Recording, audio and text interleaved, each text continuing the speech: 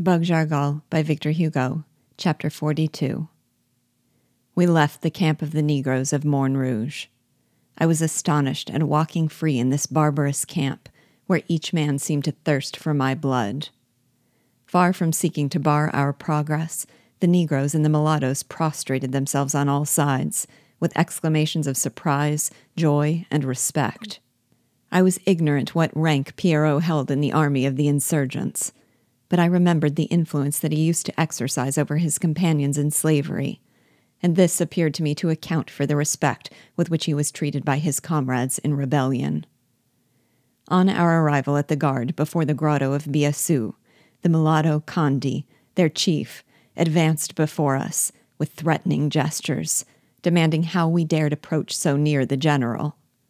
But when he came near enough to recognize the features of Pierrot, he hurriedly removed his gold-laced cap, as though terrified at his own audacity, bowed to the ground, and introduced us into Biassou's presence with 1,000 apologies, to which Pierrot only answered by a disdainful gesture. The respect with which the simple Negro soldiers had treated Pierrot excited my surprise very little, but seeing Kandi, one of the principal officers, humiliate himself thus before my uncle's slave, I began to ask myself who this man could be whose power was illimitable. How much more astonished was I then when I saw the general, who was alone when we entered and was quietly enjoying his callaloo, rise precipitately out of respect to Pierrot, but concealing disappointment and surprise under the appearance of profound respect, also bow humbly to my companion and offer him his mahogany throne. Pierrot declined it. "Jean Biassou," said he, "I have not come to take your place, but simply to ask a favor at your hands." "Alteza," answered Biassou, redoubling his obeisances, "you know well that all Jean Biassou has is yours, and that you can dispose of all that belongs to Biassou, of Jean Biassou himself." This title of Alteza, which is equivalent to that of Highness, given to Pierrot by Biassou, also increased my astonishment. "I do not ask for so much," replied Pierrot quickly. "I only ask you for the life and liberty of this prisoner." He pointed to me. Biassou appeared embarrassed, but he speedily recovered himself. "Your servant is in despair, Alteza. You ask of him, to his great regret, more than he can grant. This prisoner is not Jean Biassou's, does not belong to Jean Biassou, and Jean Biassou has nothing to do with him." "What do you mean?" asked Pierrot in severe tones. "To whom does he belong, then? Is there another power here than you?" "Alas, yes, Alteza." "Who is it?" "My army." The sly and obsequious manner in which Biassou eluded the frank and haughty questions of Pierrot showed that he was determined to accord only the respect which he was compelled. "What?" exclaimed Pierrot. "Your army, and do you not command it?"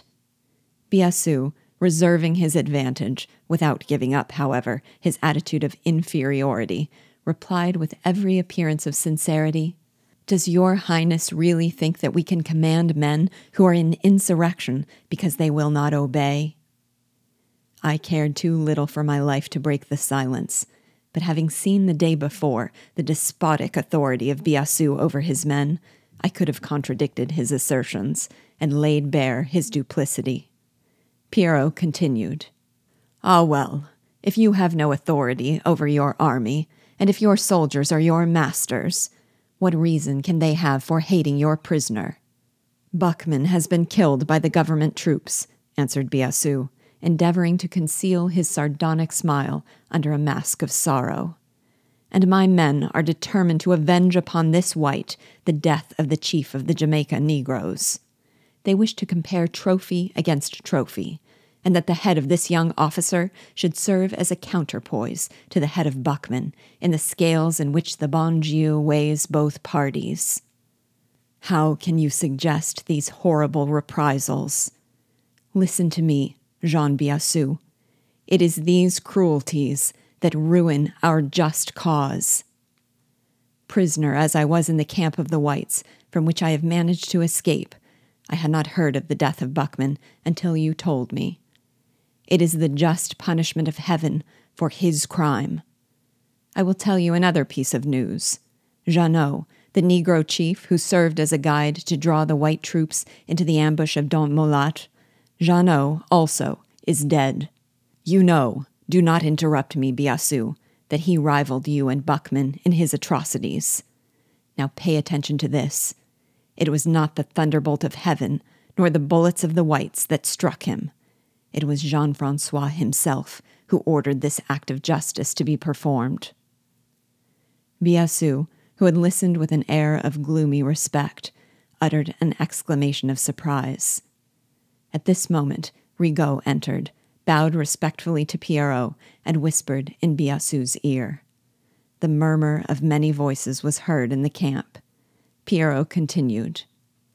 Yes, Jean-Francois, who had no fault except a preposterous love of luxury and show, whose carriage with its 6 horses takes him every day to hear mass at the Grande Rivière. Jean-Francois himself has put a stop to the crimes of Jeannot. In spite of the cowardly entreaties of the brigand, who clung in despair to the knees of the priest of Marmelade, who attended him in his last moments, he was shot beneath the very tree upon which he used to hang his living victims upon iron hooks. Biassou, think of this. Why these massacres which provoke the whites to cruelty? Why use these juggleries which only tend to excite the passions of our unhappy comrades, already too much exasperated? There is at Trucofi a mulatto impostor called Romain the Prophet, who is in command of a fanatical band of Negroes. He profanes the holy sacraments of the Mass. He pretends that he is in direct communication with the Virgin, from whom he has the oracles by putting his head in the tabernacle. And he urges on his men to murder and pillage in the name of Marie. There was a more tender inflection in the voice of Pierrot as he uttered this name than even religious respect would have warranted. I do not know why, but I felt annoyed and irritated at it. Ah, well, and you, continued the slave, you have in your camp some obi, I hear, some impostor like this Romain the Prophet. I well know that having to lead an army composed of men from all countries, from all families, of all colors, a common bond is necessary. But can it be found nowhere save in ferocious fanaticism and ridiculous superstition? Believe me, Biassou, the white men are not so cruel as we are. I have seen many planters protect the lives of their slaves. I am not ignorant that in some cases it was not the life of a man, but a sum of money. But, at any rate, their interests gave them the appearance of a virtue. Do not let us be less merciful than they are, for it is in our interest to be so. Will our cause be more holy and more just because we exterminate the women, slaughter the children, and burn the colonists in their own houses? These, however, are everyday occurrences. Answer me, Biassou.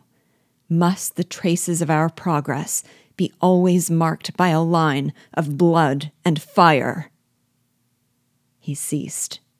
The fire of his glance, the accent of his voice, gave to his words a force of conviction and authority which it is impossible for me to imitate. Like a fox caught by a lion, with eyes lowered, Biassou seemed to seek for some means of escape from the power that constrained him.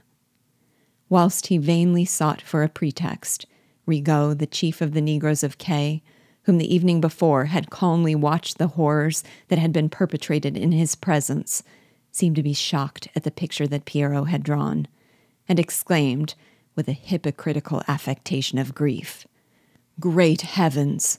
How terrible is a nation when roused to fury!"